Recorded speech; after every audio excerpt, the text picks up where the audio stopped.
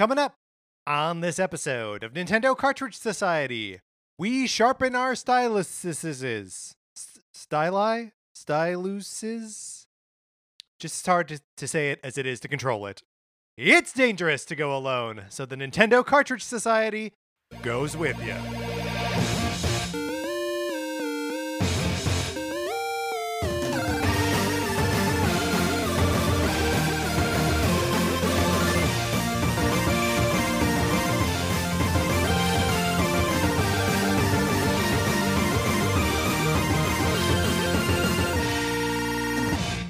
Welcome to Nintendo Cartridge Society. My name is Patrick Ellers, and I am joined, as I am always joined, by my co-host, Mark Mitchell. How's it going, Mark? It's going great. You know, Patrick, I have slowly been making my way through episodes of Columbo. Yes. I love a good mystery show. But I am watching it and I'm enjoying it a lot. But I can't help but think, and I kind of feel bad about this, that I think Columbo probably smells really bad.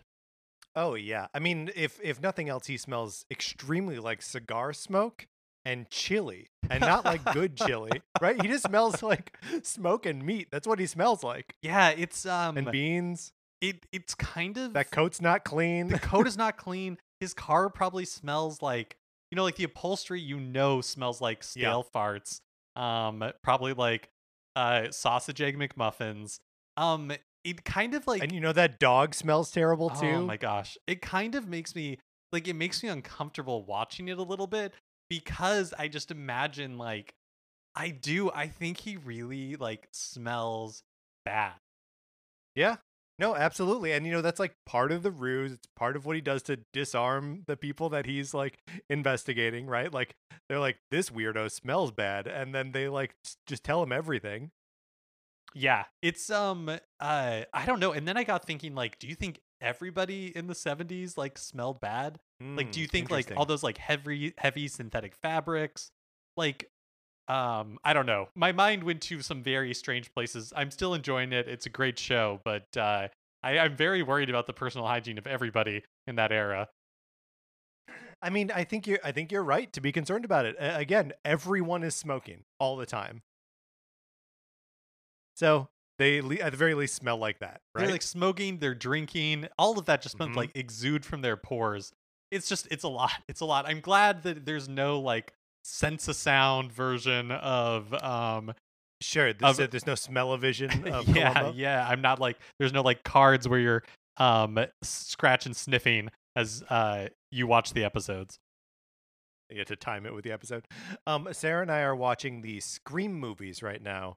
We just finished the second one, and there's a part in it where Gale Weathers, Courtney Cox's character, calls out Dewey about being David Arquette's character about being a small-time doofy sheriff, and he's like, "Did you ever stop to think that it's part of what I do to disarm people as I'm investigating them is to act all folksy?" And I was like, "It's just like Columbo." Can I ask, when you guys are making your Yes. way through the movies, do you intend to take a detour for the MTV TV show of the same name? Mark, absolutely not. Okay. One of the things that feels like a bummer to me as we're watching just even in the second one, it feels way more TV. The first movie feels like a movie, and the second movie, while still a movie, elements of TV start to creep into it. Because I don't know how long it's been since the last time you watched Scream 2, and I'm sorry, we will be talking about Kid Icarus Uprising in a second here. But the cast of Scream 2 fills out the roster with a lot of great actors that I primarily think of as TV actors, right? Interesting. Laurie Metcalf and oh my gosh, that's right. Mr. Justified, Timothy Olyphant, Joshua Jackson is in there a little bit, Sarah Michelle Gellar, where it's these are people who are superstars on TV, but they're superstars on TV, and we're in a movie. And I guess even Neve Campbell is the anchor for the whole series, and obviously she's from TV as well. So what do I know? Mark, speaking of what do I know, Sonic Forces, my copy of it, would you like to borrow it? You can. All you gotta do is email us at Nintendo Cartridge Society at gmail.com and give us a mailing address where we can send you my copy of this game warning, there may be my copy of Untitled Goose Game in there instead. There's nothing you can do about it. It just pops out and stabs you like a pair of killers working together, as it is the case in every Scream movie. Actually, I don't remember if that's true. In the first two, it's definitely true, and it's probably true in later Scream movies as well. And then, this is the part where we would move on to saying this is Kid Icarus month, so play along with us. But you've done it. You've reached the end of the Kid Icarus games we could possibly play. So, Mark, let's get into it. Let's talk about the 2012 3DS game, Kid Icarus Uprising.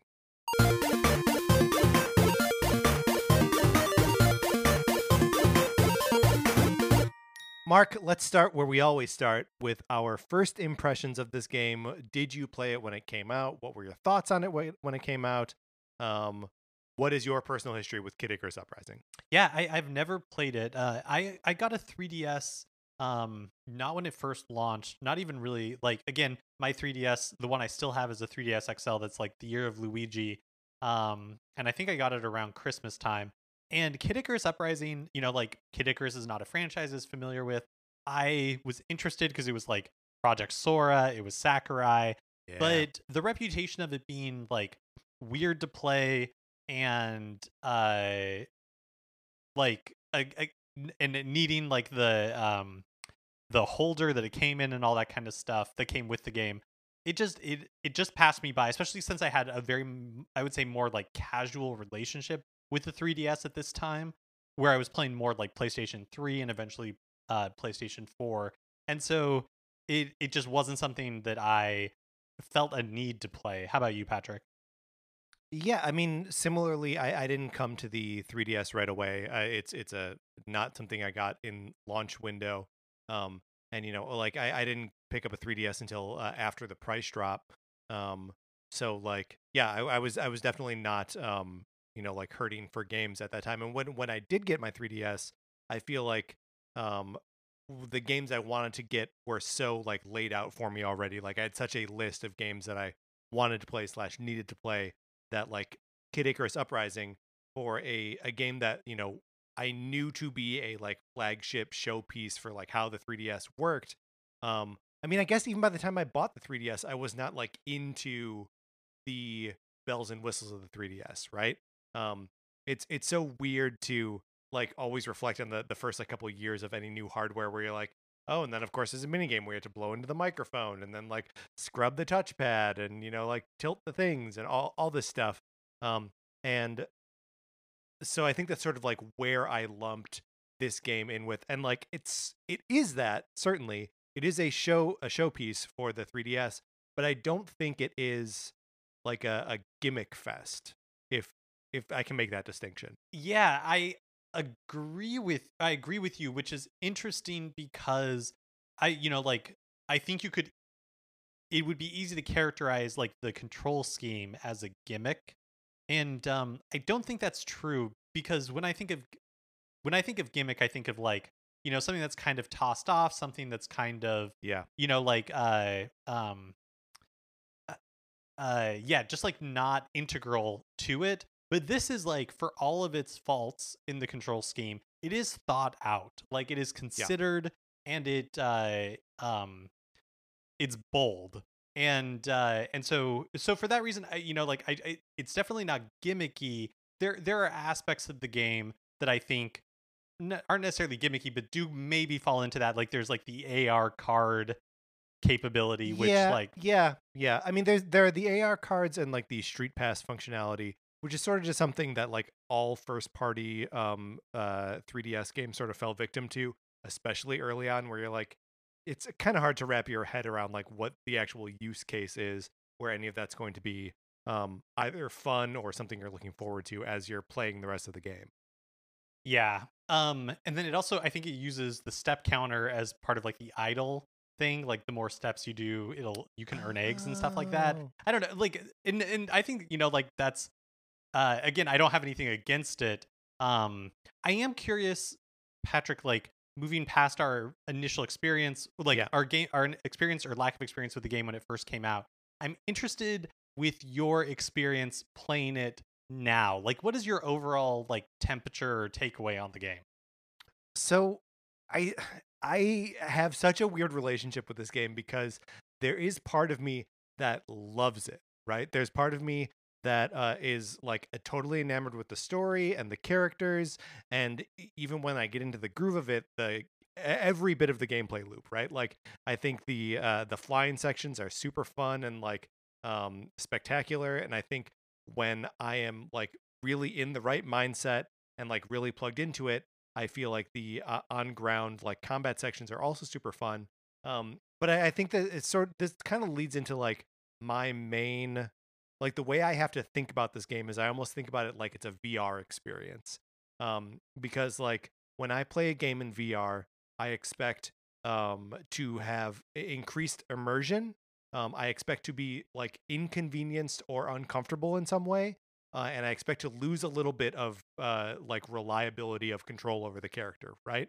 And all three of those things are qualities of Kid Icarus Uprising, right?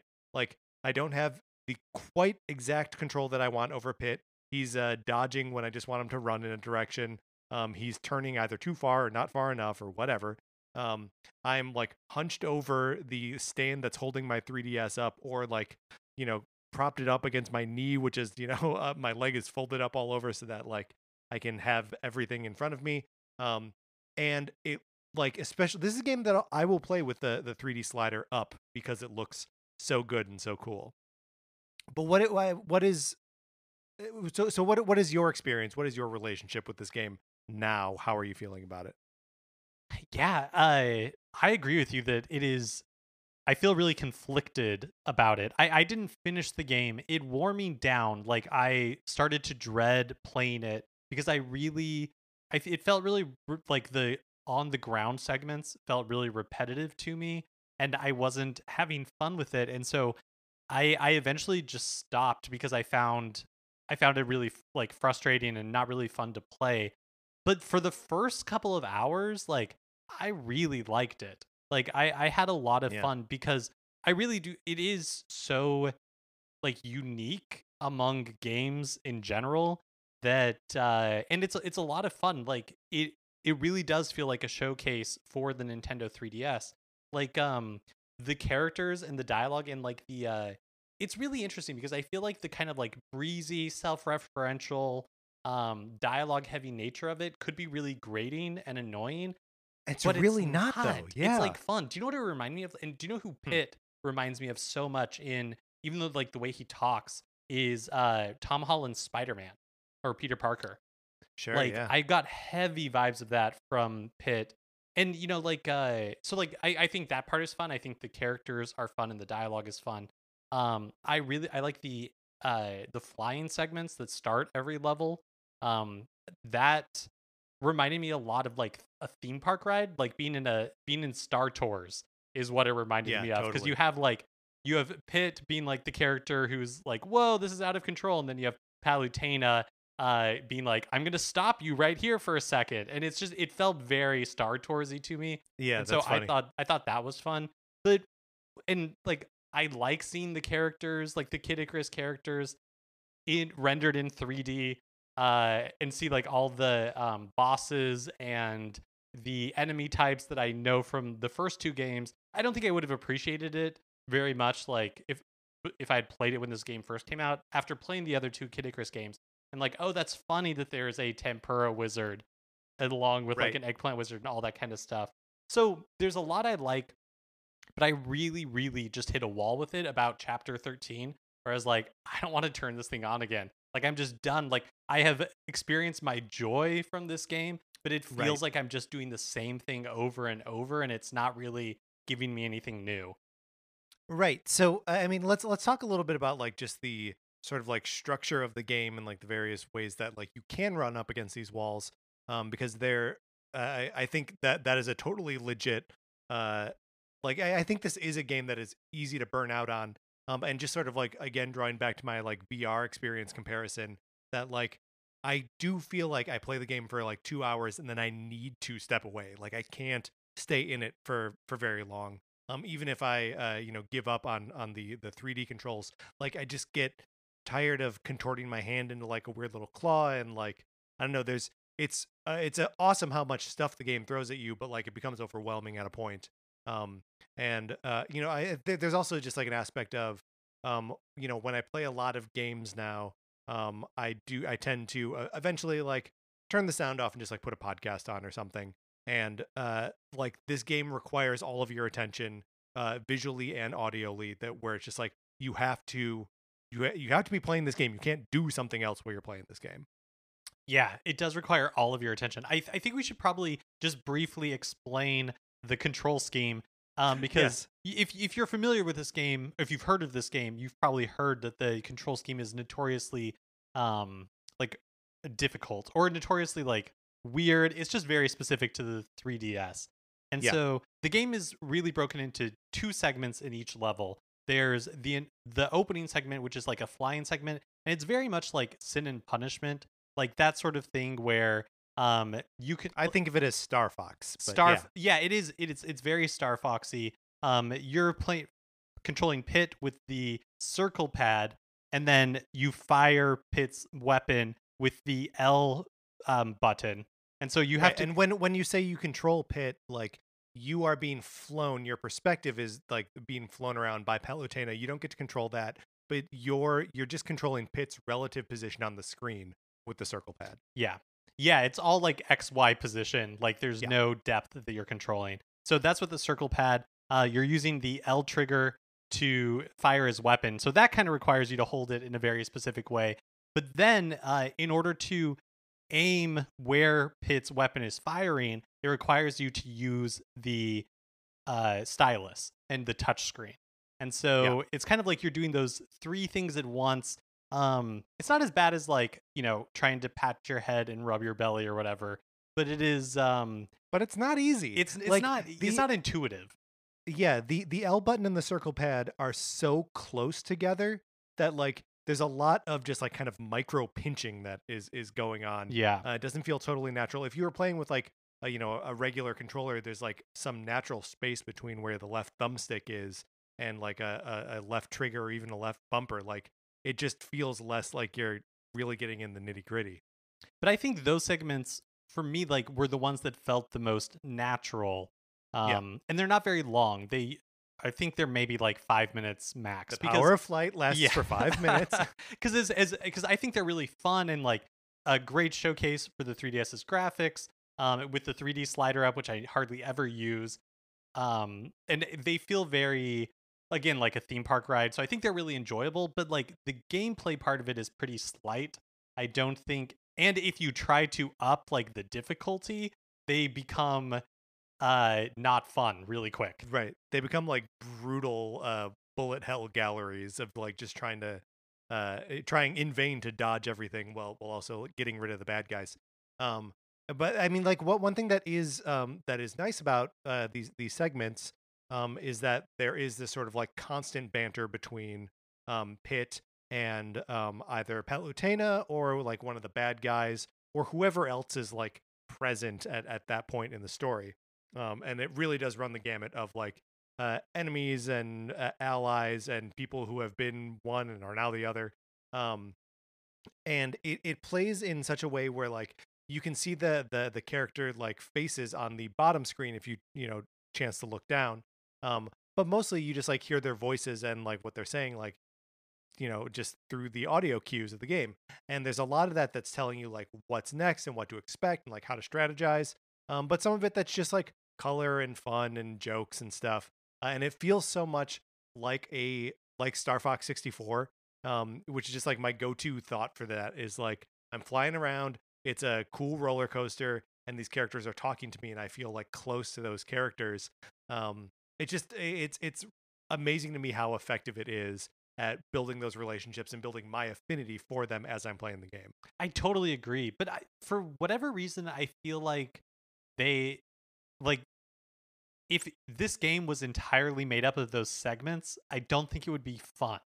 Like it's the fact that they're 5 minutes and you're just like, okay, I know I'm going to get this at the beginning of every level and I look forward to the beginning of every level because it's my favorite part, but they don't wear out their welcome because they are like, that they're going to be fairly brief. Yeah, yes. Let's talk about the second part of it, and then we can sort of like loop back to how they connect. But so after you finish the flying segments, you are then on the ground, right? You have infiltrated whatever area you're into, and you're gonna book it to the boss. And this is where the controls are tested as much as humanly possible, because now your stylus controls, you are sort of being the right thumbstick in like a 2-stick control scheme, but with a stylus, which means that you are looking around using the stylus and also still using it to aim your shots. So like it, there's so much heavy lifting that goes into what your right hand is doing with a pen on your touch screen, that like it just becomes difficult to like maneuver Pit anywhere. And also, like I mentioned before, like I will frequently dodge in a direction when I just mean to get Pit like running. The difference between like pushing the stick a little bit and pushing it all the way, it's a very like Smash Brothers sort of relationship with the circle pad, right? Like there's a difference between you tilting and between you like slamming the circle pad in any one direction. Yeah, and I never came to grips with that. Like I could never really finesse it so Pit was doing what I wanted him to do. And the you're talking about this, the stylus kind of acts as both the aiming device but also how you control the camera. And the way that they want you, when there's a brief tutorial at the beginning, and I mean very brief, what the way that they want you to do it is, or they tell you to do it is like you like almost like spin the camera. You use the stylus to like, Like like a spin the globe. camera like a globe, and then you're supposed to, tap the stylus on the screen when you want it to stop. And that never, I ended up not doing that, maybe to my detriment. Maybe what I should have done is learn to do it that way, but I did not find that to be like unintuitive or, I didn't feel like I was ever in control if I tried to do that. Yeah, I always felt more like I was just like swiping Yeah. just to like, kind of change my perspective a little bit. Because I feel like it's important to remember, and it really comes into play here, that the 3DS bottom touchscreen is a resistive touchscreen instead of capacitive, like like your iPhone or whatever is. And so what that means is it actually requires like pressure on certain points in order to trigger the touchscreen. So when you are sliding, it requires a little bit of pressure. When you want it to stop, it requires a little bit more pressure. And I think like if it was like a touchscreen like your iPhone or whatever, then it would have been better because it would have been more responsive and it wouldn't require, because again, you're kind of gripping this thing in a weird way already. Yep. So then to have to require like additional pressure to be placed on it just is like one more thing that just doesn't really click. But like I was saying in the beginning, like it's not gimmicky, like it feels really thought out, but it feels like one of those things where the people who are designing it and playtesting it put hundreds of hours into it and we're like, great, like we got this. But I imagine when they like got it in front of people, it was a little bit of like, oh boy, the learning curve on this is higher than we anticipated. Yeah, and I think that definitely is the case, that like if you want to play Kid Icarus Uprising, you have to like commit to figuring out how this control scheme works for you. And there are a couple different ways, like in the control settings, that you can choose to like use different button inputs, but there's really no way that like marries like there's no way to make it feel intuitive, right? If you want to control Pit with the face buttons and control the reticle position with your left hand and the stylus, like that's an option for you. And there are like various little things like that that you can tweak, but like nothing that fully makes it just like a twin stick shooter or like third person combat game. That is such a good point that I didn't even really consider. This must be a nightmare for left-handed people. I mean, I guess you can do it, and honestly, like putting the like Pit movement on something a little bit more of a like analog like D-pad, yeah, it doesn't really seem like, if all you have to do is like double tap in one direction to either like dodge That's or true. run, That may actually be better. That may almost be better. Yeah, like who really knows? Because that's another thing that like you have to wrestle with, is that you will be dashing a lot by design and by accident.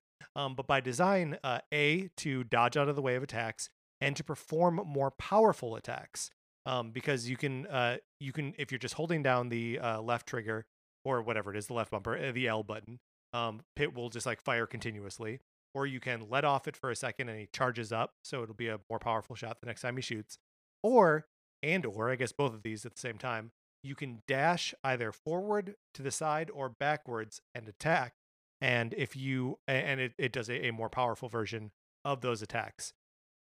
But so it means that you are like negotiating with the circle pad and the stylus for aiming, and deciding whether you are depressing the L button all at the same time. And it's like just a set of skills that you don't use in any other game, and it's just simply non-transferable to any other experience in your life. Yeah, yeah. And so in these ground segments, it's kind of like they all follow a very similar pattern, and there are variations within them, like in the look, in the theme, in some of the challenges within it. But for the most part, it's like go into a room, defeat all the enemies, go into the next room, defeat all the enemies, and repeat until you clear the dungeon and make your way into like the boss battle. Yeah, and there's kind of like the illusion of exploration in these things, where like you can go down, and especially as you get later into the game, there's a little bit more of like, oh, there are some dead ends, but like none that are ever really very far, and you're never like looking for, with very rare exceptions, you're never looking for like a key or an item that will like help you progress through the dungeon. It's kind of just like get into the next room, kill everyone there, go into the next room, and continue. Yeah, the other area where there's like a little bit of more exploration is there are certain paths that can only be opened if you're playing on certain difficulty levels.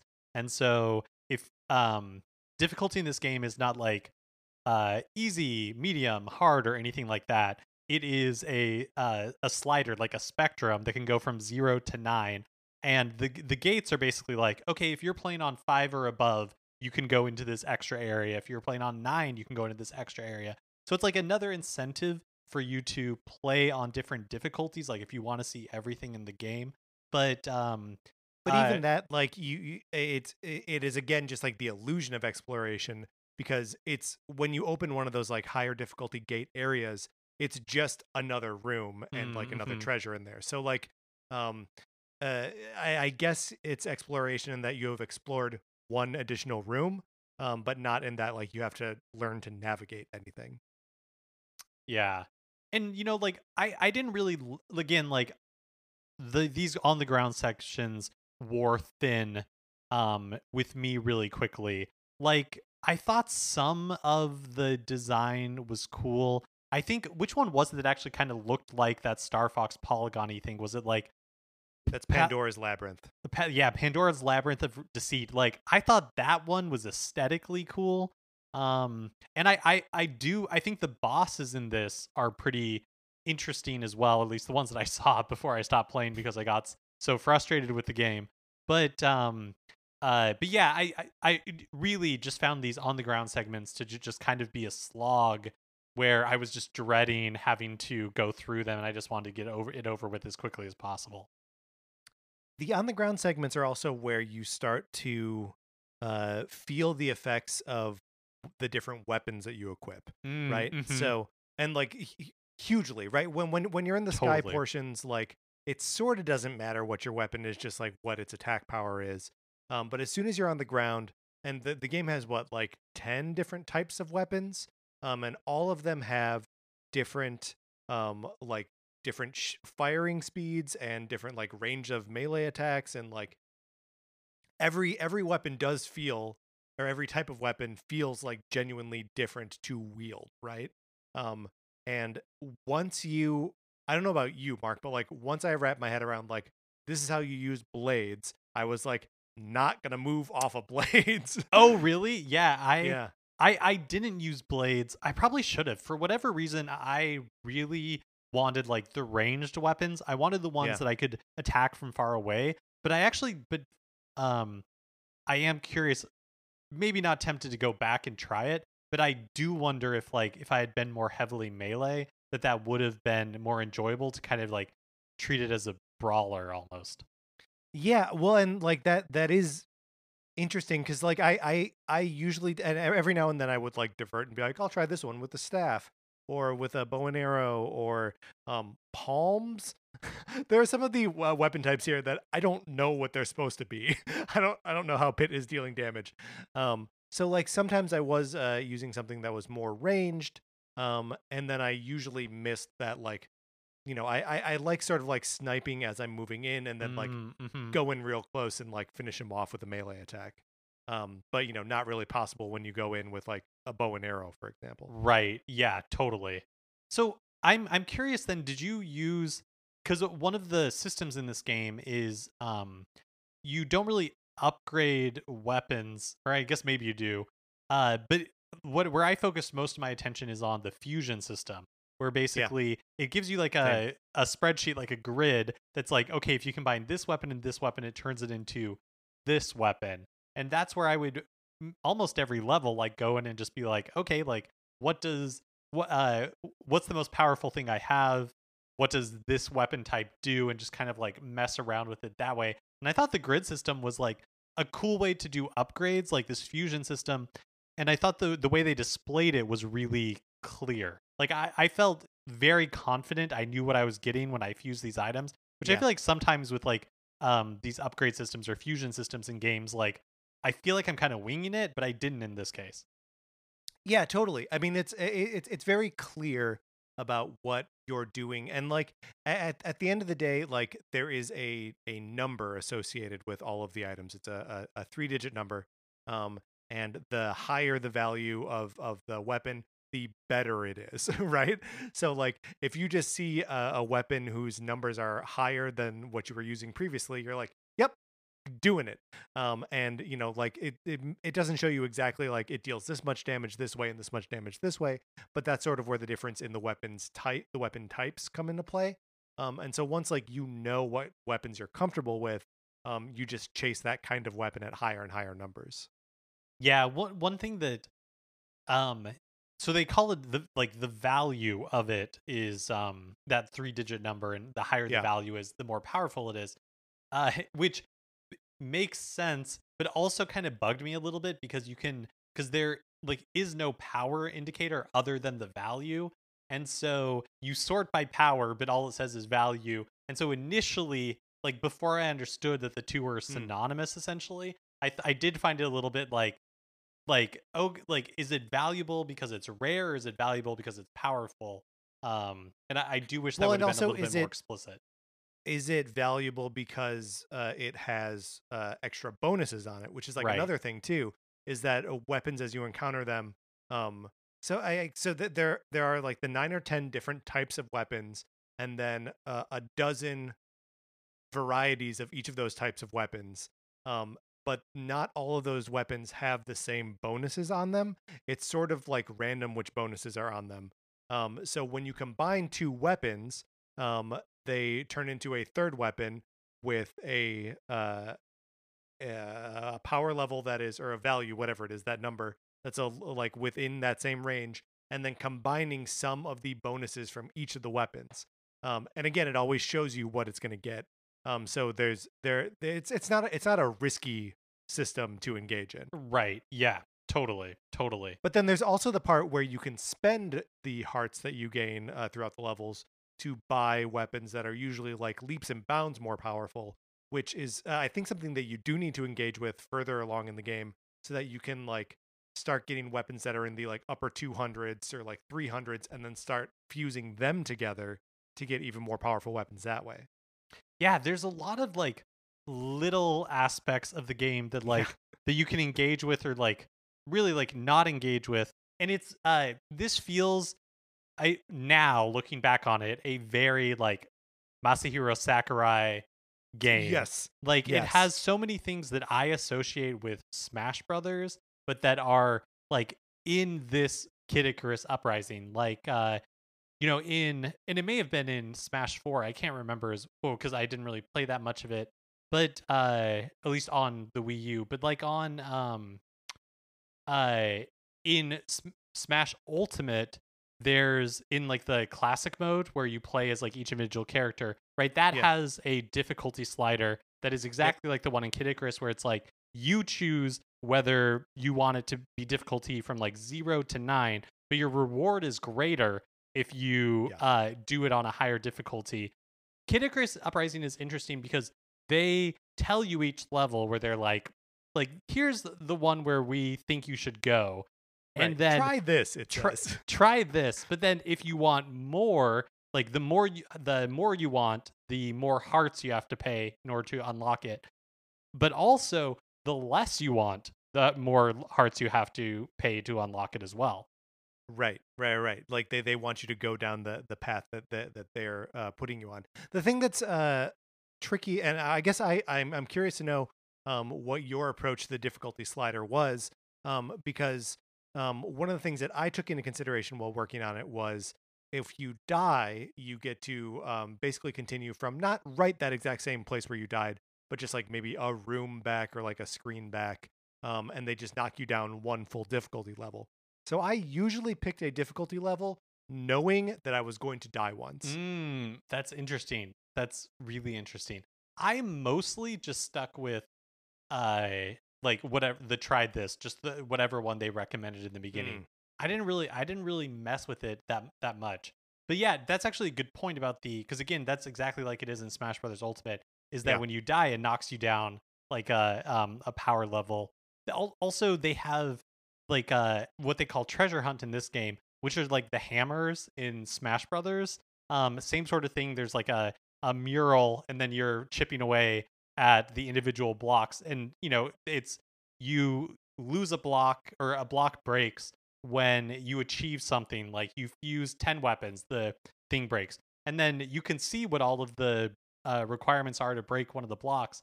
And so they offer you feathers. That's the use for feathers in this game, where it's like you can earn feathers. So if you don't think you're going to achieve whatever the requirement is, you can break it. There's also like this idols thing where you earn eggs, and then you put the egg. It's like gacha basically. Yeah. Then you totally put gotcha. you put eggs into this like spring, and it tells you, okay, depending on how many eggs or how rare the eggs you put in, the chance that you're going to get something new is like 93.6%.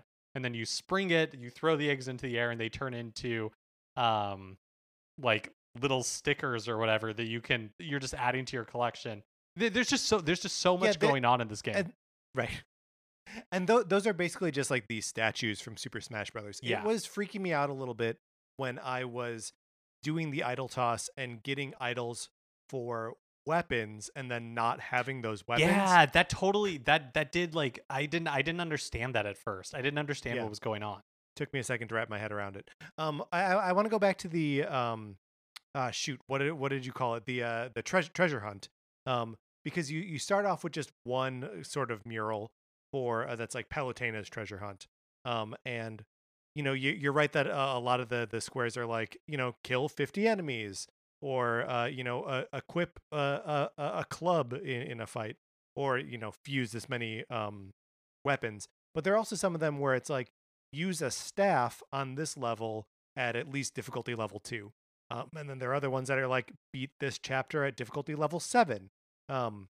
So there are like all these different ways that the game like sort of incentivizes you to go back into the levels and try them again.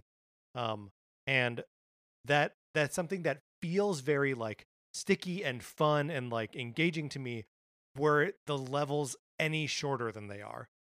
Because like I did this with the first 2 levels, like go back in the first 2 chapters and like play them again per whatever little requirements were in the treasure hunt, because I'm like, oh yeah, like I can do that. Like this is something I can tackle.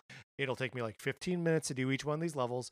But then like you get later in the game, and like some of them start, some of the achievements are like, finish this level in 38 minutes or less, and you're like, oh my gosh, like that is so long for you to like ask me to like go back into this level and like experience the same thing again. So like I feel like in that way it doesn't totally, it seems like it's going to be an interesting reward system, but like isn't. One thing that I do think is neat is that as you play the game further, you get a second treasure hunt, a Viridi map, and Viridi is like the goddess of nature, who is a sometimes antagonist and sometimes ally. And then even deep enough into the game, there's a Hades treasure hunt as well. So you've got all of these different cues for like individual challenges that you can take on if you want to. I sincerely do think that if you wanted to, you could just play this game forever. Like there's no end to it asking you to accomplish things. Yeah. Oh, completely. Like I really feel like this is the same like labor of love that the Smash Brothers games are. Absolutely. Like that same care and like I'm just gonna pack this to the gills with like content and really make this a love letter to Kid Icarus. I think that is all there. You know, I after playing with this game a bit, I think back to that quote that we had from Sakurai maybe like 3 or 4 weeks ago in that news episode where I think maybe it was even the anniversary of Kid Icarus Uprising, and somebody on Twitter asked him, "Hey, like, will you remake this game for Switch?" And he said something like, and I am sure I'm not getting this exactly right, but I think the spirit of it was like, no, probably not. Like that was kind of like a painful and like difficult thing. And after I believe he said it would be difficult to to develop it for Switch. And I after playing this and looking at like how much was put into it, I wonder if it not like difficult, not necessarily even on like a technical level, but difficult on like a emotional or psychological level, because there's like, again, like so much put into it. And I don't think that the reaction to it, like the reception was generally pretty good, but I don't think it's like a beloved game. And so I think it'd be like difficult I feel like revisit. I feel like now when you like drudge up the history of Kid Icarus Uprising, I feel like it gets, and maybe this is just me, maybe not everyone is experiencing this, but it gets kind of like pushed into the same pile as like Metroid Prime Hunters or Star Fox Zero, where you're like, here is a fundamentally like good game that Nintendo had to Nintendo on, and the controls were not right. Like that it just isn't, it isn't the way we expect to engage with a third or first person action game.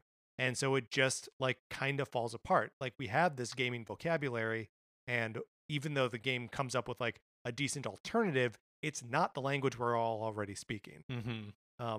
And so like I think like to your point, it doesn't hold like super high esteem in like the collective gaming consciousness right now. And part of that is also just like Kid Icarus, right? Like that IP is such a, we know Pit because he's in Smash, and like kind of that's it. Yeah. But it is shocking to me how much the first 9 chapters of this game are like a straight love letter to the original Kid Icarus, right? You fight all the same bosses. It uses a ton of the same music, both in like the original like 8-bit arrangements and in like huge symphonic awesome the music in this game rules. Amazing. It's so good. But like the first 9 chapters, and like, can we get into like the story spoilers? Yeah, here? sure. We think that's okay. So the first 9, the 9th chapter ends with you defeating Medusa, which is where basically the first Kid Icarus game ends. And leading up to that, you fight all the bosses from the original Kid Icarus. You fight the Hydra, you fight even Thanatos, who was a bouncing snake and is now like a cool like Charles Nelson Riley fight. demon. Yeah, he's great. He's great. And like, yeah, so all the bosses like come back in one form or another. The Reapers have their own hideout, and their symphonic music is the same theme as when the Reapers spot you in the original Kid Icarus, but like with horns, and it's amazing. So all of that, you're sort of like playing through it, playing through the events of Kid Icarus again, but they're commenting on it like this, like you can tell that they're experiencing it again, and they'll flash up like images on the bottom screen of like the old 8-bit sprites being like, this is what Pandora looked like before, and now you're fighting Pandora again. And then at the end of chapter 9, it is revealed that all of this is like a ruse put on by Hades, because he's trying to harvest a bunch of souls and get the humans fighting over whatever. And then the game sort of like morphs from there and becomes its own sequel. But in that way, it's almost a Metal Gear Solid 2 level of like taking an original story and like twisting it and being like, now we have to deal with the twist. And like, I don't think the narrative of this game gets enough credit, because the structure is very, you go out on a mission, Pit gets filled in on the mission on the way. And the way that changes throughout the game as you lose contact with Palutena, as there's a time jump in this game where Pitt's consciousness gets put into a ring, and that ring winds up on the human warrior Magnus's hand, and you control Magnus for a while. Pitt gets his wings. Pitt comes back, and he gets his wings blown off at one point, and then you have to control Dark Pitt, who's like getting into a rewind fountain to like restore Pitt's wing. Like, it does so many of these like awesome, huge, like story beats that are, you know, maybe like just pure anime hype stuff, but like, I don't know, it works in a way that's like so endearing and so exciting, that like, yeah, I mean, it's just to go back to the labor of love thing. Like, I think this is a love letter to games and a love letter to Kid Icarus specifically, and maybe that is hard to revisit. Yeah, and I mean, maybe look, we are big Nintendo fans. We've talked about like Kid Icarus is not really a franchise that either I have a lot of respect for Kid Icarus now. Like, I appreciate the first couple of games. But it's not like a franchise that I like love. And so I think it's like, it is for sure a love letter to Kid Icarus, but like, I think the reason that people kind of have reacted to it the way they did and continue to do is because it's like, people don't love Kid Icarus that much in a way that like they need more than just Pitt in Smash Brothers to be like, oh, Kid Icarus, that's right, that's awesome. And so, not to say it's wasted effort, but I think that it's very interesting to me that so much passion was channeled into this game. Yeah, no, I think that's right. And it's so intriguing though. It's the kind of thing that makes me wish that like they would just do this with all of their old properties, right? Like, go back to Star Tropics, skip 20 years, and tell me what a new Star Tropics game is now. Elevate those two original games to, you know, this place where you have to, you know, make up the tempura night of Star Tropics. I don't know what that means, but like, you know, put everything under a microscope and deliver it back to us in a heightened, awesome, exciting way. Yeah, because, you know, it has like so many. The thing that frustrates me about my experience with this game is it has so many elements that I think are cool or that I loved. Like, I loved that the way that you equip skills is like how you use inventory in old school Resident Evil games, where it's like, you know, each skill has like is its own like Tetris block basically, and you have a little square, and you've got to figure out like how you're going to like what skills you want to use, and then how are you going to puzzle them in to this little block. Like, I think all of those little elements are so like fun, but it's just in a game that like I find so frustrating to play. And not even I think the control scheme is part of it, but I also just think like there's something about the gameplay loop that just like is missing for me and isn't like tacky enough to make me want to like come back.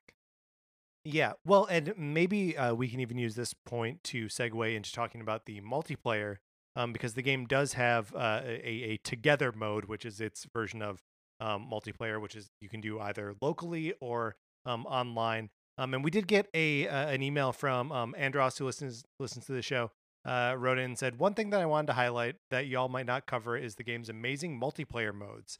Free for All is a fun and versatile battle game, but my favorite was the Team Versus mode. Team Light plays against Team Dark, and your teams share a health bar. When that reaches 0, one of the players becomes Pitt or Dark Pitt, depending on the team, and the game becomes about defending that character, because if Pitt gets eliminated, your team loses. It's an interesting strategy thinker for a third-person shooter. So yeah, Mark, did you get a chance to mess around with the multiplayer at all here? No, I didn't. So I played a couple games of the Light versus Dark mode, which Andros refers to here.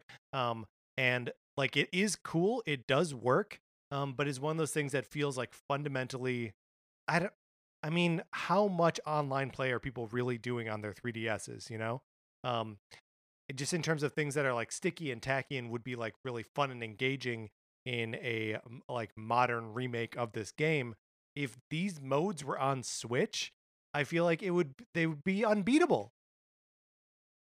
That's so, yeah, I mean, yeah, I don't know. I think it's so hard because would I want to play this game on Switch?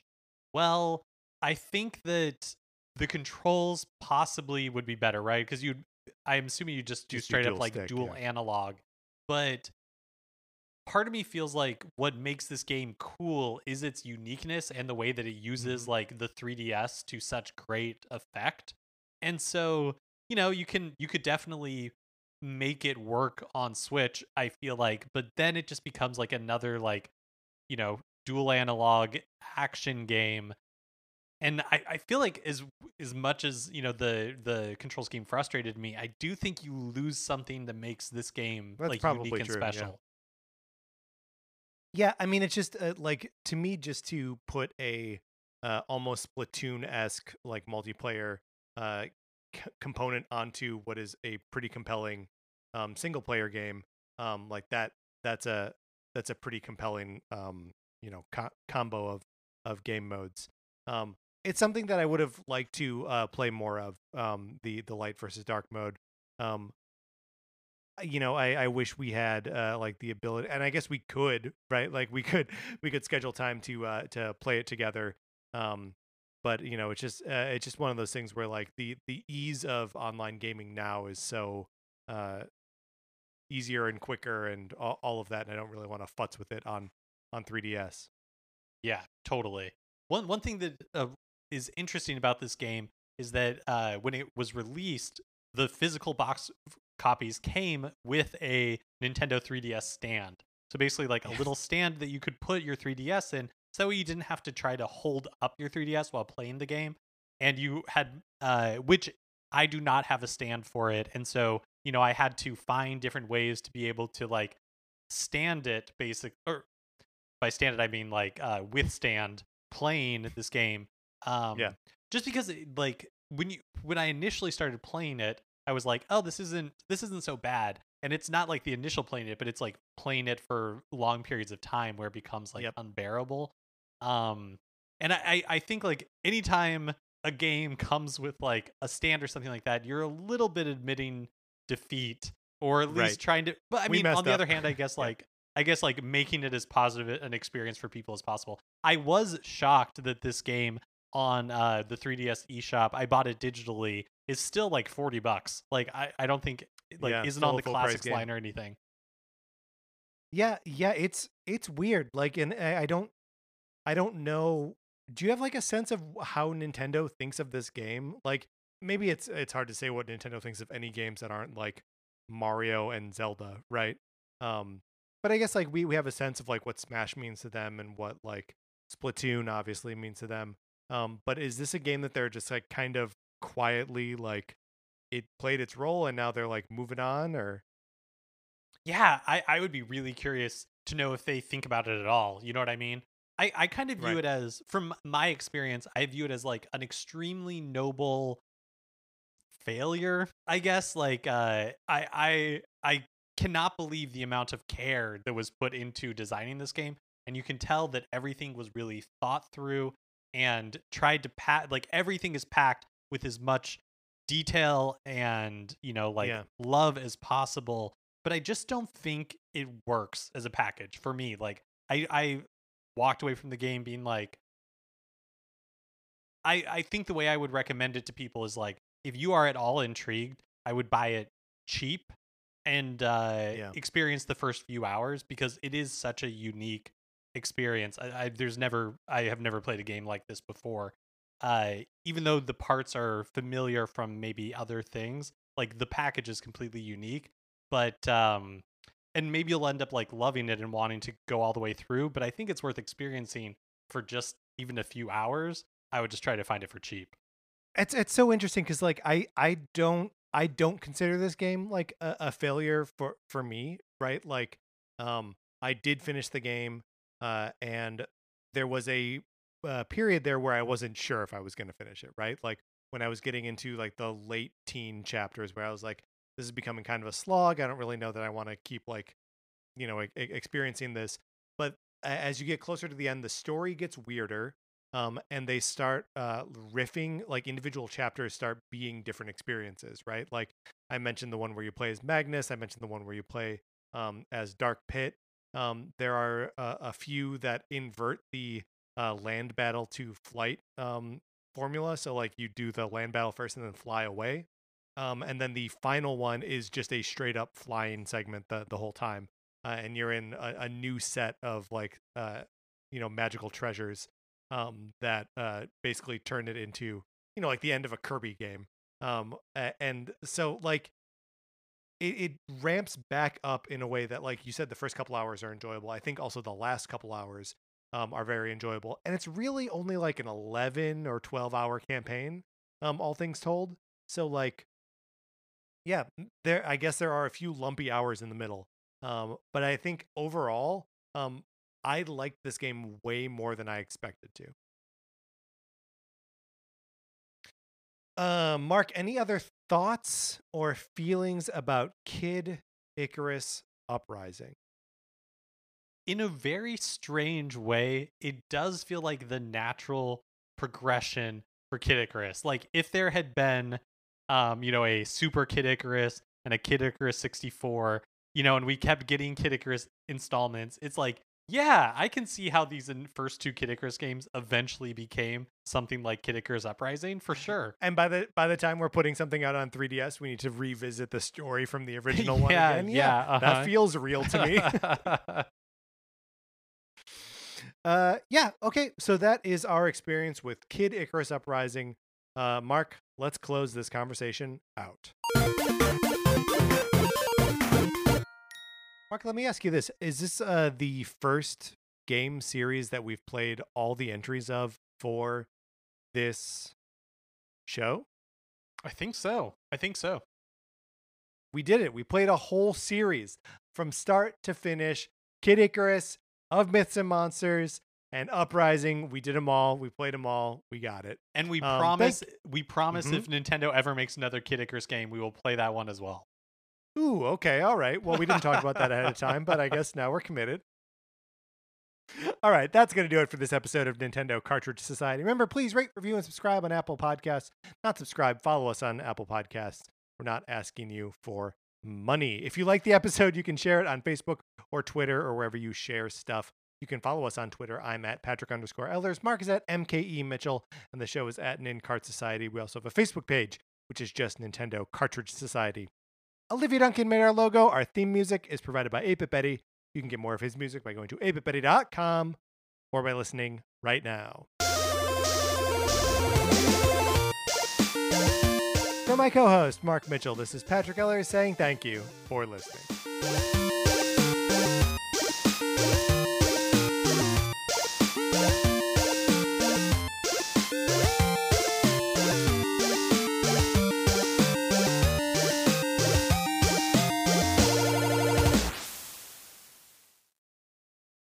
Oscar, Rachel, do you like Disney movies? Yeah! Have you seen all of them? Yeah, we saw all the Disney animated movies. And we saw all the Pixar animated movies, too. How about the DComs? What? The Disney Channel original movies. You should listen to our podcast, Inside the Disney Vault, because we are watching all of them in chronological order. Yeah, and we do fun segments, like we cast each other. That's right, and my favorite segment, Zaddy Watch, where we rank every single DCOM daddy. Ooh, you can listen to all this fun stuff on our podcast, Inside the Disney Vault on Campfire Media, wherever you listen to podcasts. All right, guys, let's get back in the vault. It's cold out here.